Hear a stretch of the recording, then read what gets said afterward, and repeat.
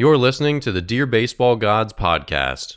In this show, I help parents, players, and coaches better navigate their baseball careers.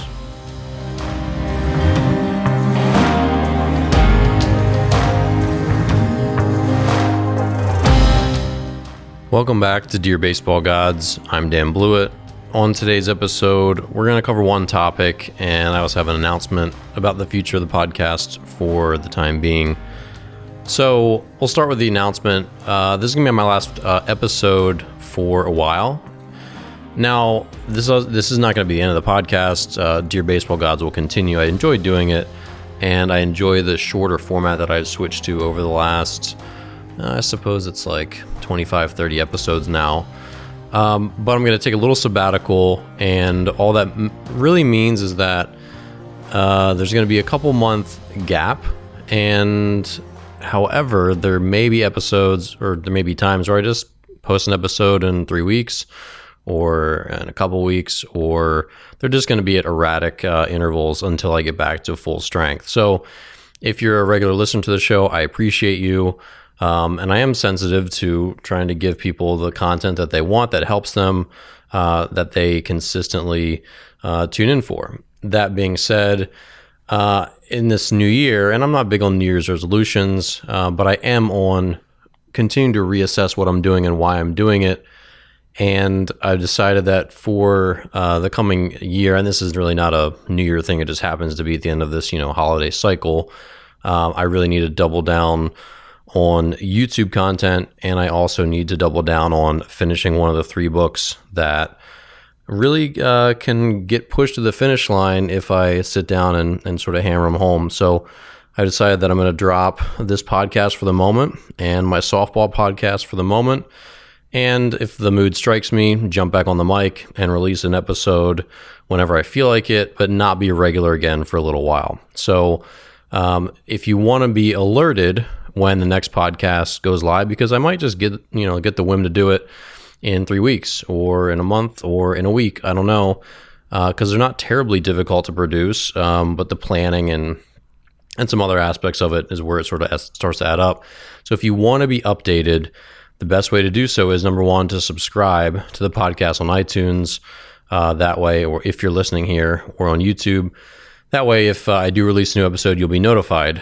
The other way is to join my email list, which there's links in the show notes, and I do blast out an email to my list, which as of right now is at about 4,400 people, and that will alert you anytime there's something new. So when the show is about to get ready to go back to regular, weekly episodes, you'll be notified. So if you're not on my email list, definitely keep up with it. I don't spam people. I send out a pretty short, pretty to the point email every time I have a new video or a new podcast.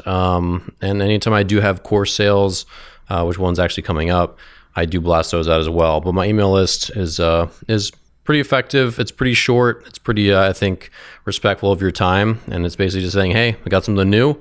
Check it out or don't. So that's my announcement. So this will be the last one for a little while. But like I said, I appreciate you listening and sharing the show, and it will be back. So today's episode, I just want to talk about one thing, which is the odds of making it. And there's 2 sides to this coin.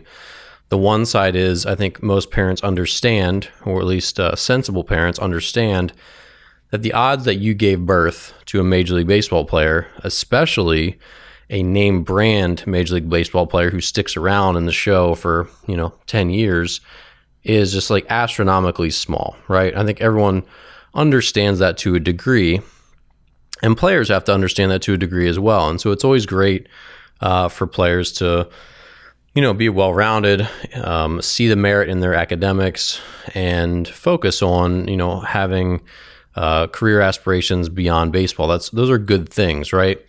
On the other hand, you don't want to take those as a parent or as a player and get the wrong idea that you are a long shot for some reason. So for all of us, we understand that whether it's, building the next unicorn business, or being a pro athlete, or whatever it is, any of these difficult, not completely within your control, require some luck and some innate talent and right place at the right time kind of stuff. sure, the odds are long that you will be selected for that thing, essentially. But the thing to remember is, and one of my teammates and I, we've talked about this a bunch, is that when you're in your peer group and say you're a good 14U baseball player, or a good 12U baseball player, or a good, Division II baseball player, when you're in that peer group and you're excelling and you're doing well, you have to make sure and remind yourself and look left and look right that if you're there, you don't have this 1 in a million chance. If you're there and you're in the proper peer group, you're a good 14U baseball player, then your chance is still as good as anyone else's. And this is where people sometimes lead themselves astray, saying, oh, yeah, I put in a lot of work and I'm doing this, but the odds of me making it are infinitesimally small. Well, they're also infinitesimally small compared to everyone else, and you really can't look at the odds that way. And it's not really the best statistical way of looking at this, because you could say, well, in a small town, like what are the odds of some player making it from some tiny little town? Well, sometimes there's 2 major leaguers come from the same small town. You say, well, what are the odds of that? Well, sometimes it just comes down to they have enough talent, they have enough coaching, and they have enough belief in self where they say, you know what, why not me? And if the next guy has the same level of ability and we're all in the running still, then here we are. So obviously the higher up in the ladder you get, the more those odds no longer apply. And this is where, again, you have to remind yourself that the odds are counting all baseball players that, started at 8U or whatever, and they're youth players. When we start to pool together all the players who were, at one point trying to be a major leaguer, I assume that if you started playing baseball at some age, you wouldn't turn down the opportunity to be a major leaguer if it was given to you, right? So they say, yeah, the odds of, with all the baseball players ever play, how many of them made it to the major leagues for even a second, even for one at bat, right? But as those players start to dwindle out, the odds quickly become not 1 in a million. And really, if you're a talented player at 8U, the odds are never 1 in a million for you. They're instantly 1 in 100,000 or something, or 1 in 85,000 or whatever it is, because it's counting all these players who were just terrible from the get-go, who were never going to go anywhere. And so really, if you start to extract it out, you're already, if you're a serious player and you actually work hard and you actually have some talent, you're more like 1 in 50,000 maybe, or 1 in 42,000, whatever. And I'm just making these numbers up. But it's important for players to realize that as they start to climb the ladder, like if you're a SEC baseball player, what are the odds that you become a major leaguer now? Maybe it's like 1 in 217, right? Maybe it's 1 in 85. It's hard to know at that point. And even as a minor leaguer, yeah, it's like 1 out of, I think, 50 gets to, or maybe 1 out of 20. If you ever play in the minor leagues, that you'll get a chance to make it in the major leagues, and only 50% of first round draft picks make it to the majors. But, you start to see that, of that 50 or of that first round draft pick peer group, 50% of them make it to the major league. So it's 1 in 2, right? And then if you start to take out players who had major injuries, so if 100 first round draft picks exists and 50 of them on average will make it to the major leagues, well, how many of them who had major injuries, if we take out the major injuries, how many does that leave? So say that's like 20 out of the 100. Now it's 30 out of 80 or 50 out of 80, and your odds are continuing to increase, right? 50 out of 80 is 62.5%.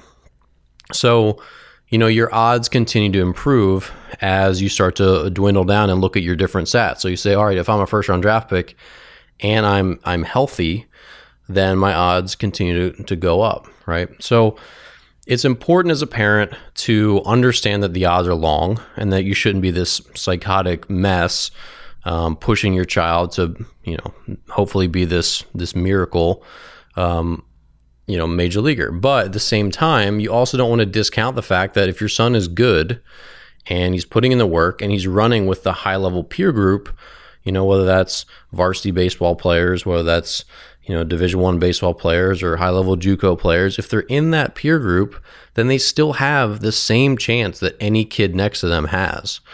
And it's imperative for them to have any chance at all at making it, of having that attitude. If they don't say, Yeah, when I look left and I look right, these are the guys that I need to beat out. I mean, one of my friends, as we were talking about this, he said he had a teammate in AA, which AA is only 2 steps from the major leagues. And of course, for a lot of players, AA is 1 step from the major leagues because a lot of players are young and really talented in AA. Whereas in AAA, which is technically a higher level in the minor leagues, there's a lot more older players that have bounced up and bounced back down. But AA is like the first stop it's like the highest first stop. Whereas what I mean by that is you go to AA before you go to AAA. And so that's the first stop at the very top level of the minors, where you're going to see a lot of really talented 21, 22, 23-year-olds, and they'll just leapfrog right to the major leagues from there. So anyway, he had a teammate who was in AA and who was saying just one day just sitting around the clubhouse, and he's like, oh man, it was a long shot for any of us to make it to the big leagues anyway. And he was just like, what are you talking about? Like, we're here. We're in AA. Like, we're close. I don't have to beat 1 million people out. I only have to beat out 3 of you. I only have to beat out 5 of you. Like, I'm in the starting rotation here in AA. I'm one of 5 starters on this team. That makes me one of 10 starting pitchers in the top 2 levels of the minors. I don't have to be I'm not 1 in 1 million. I'm 1 in 10. Like, I have a chance. I have a very legitimate chance. And some people fail to see that, even as they get really high up. And it's not even as much a roll of the dice anymore at that point, right? It's more like, hey, how much can we control and how many variables can we eliminate to increase my odds even more, right? Because players who are, say, chronically underperforming, chronically hurt, having bad habits on the road, whatever it is, the more things you can control, the better your odds go up. Because, say AA starting pitchers who have a drinking problem only make it to the major leagues at a 7% rate, whereas major league pitchers AA pitchers who have excellent, they get excellent sleep every night, they have excellent nutritional habits, they put in a little extra work conditioning, maybe they make it to the major leagues at a 14% clip. So there's all these different factors that are essentially influencing your percent chance of being anything that you want. And so people get wrapped up in odds and trying to figure out, what it is that they are capable of. And it's a really misleading thing. And when you wake up and you have one more day in college baseball, one more day in pro ball, you still have a chance. And it's important, again, not to just get wrapped up in this idea that everything you do from start to finish is a 1 in a million shot. So if your kid is really passionate about baseball and really wants to be a major leaguer one day, well, he can if he believes in himself and he gets the lucky breaks and he does things the way, he needs to do them, and he sort of slithers through the system in the right way, right? There's a lot of factors that are beyond players' control. There's injuries. There's, sort of timing out, aging out. So maybe you don't bloom until a little later, and then unfortunately you kind of miss your chance. That kind of happened to me. That's happened to lots of players. Like, you have to be not only good, but you have to be good young. You have to be good at the right times. You have to have everything come together at the right moment when the team needs someone like you at the next highest level to promote you. So there's lots and lots of factors that don't make it exactly, this linear thing like maybe in the corporate world, and that's probably not a great example either, because a lot of the same limitations are there. But you talk about salmon trying to run up a stream to spawn. There's a lot of factors, and many of these fish are probably equally qualified, right, to make it up there. They're equally strong swimmers. They're very similar in size, and obviously, like, they're the same darn breed of fish. So why does one make it up and one doesn't? It's hard to really know.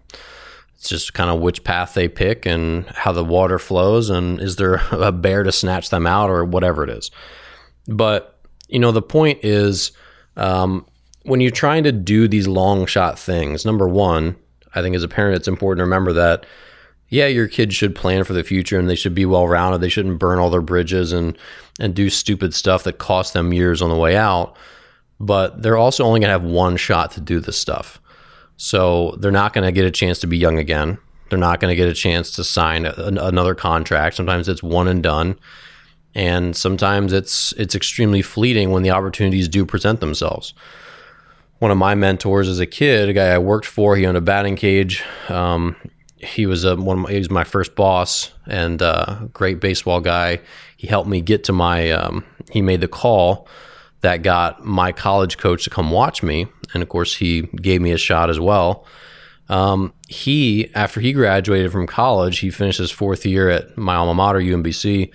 And this guy, Dwayne, he didn't get drafted, but a lot of scouts were calling him after the draft and said, hey, we're going to come look at you. We've been following you through the season. We know you didn't get drafted and we didn't draft you, but we're thinking we might sign you. So they go out to watch him at an adult men's league game a couple of days after the draft. He hits 2 home runs, plays a great game. And the scout there watched him, says, all right, yep, man, awesome game. Like, we're going to sign you. Like, follow me over to my car. And I think the story goes that by the time they walked to his car, because I think he came to the ballpark knowing that they had like 1 or 2 spots left for an infielder. By the time he got to his car, they'd signed 2 Dominican players, and he couldn't sign him. And that was it.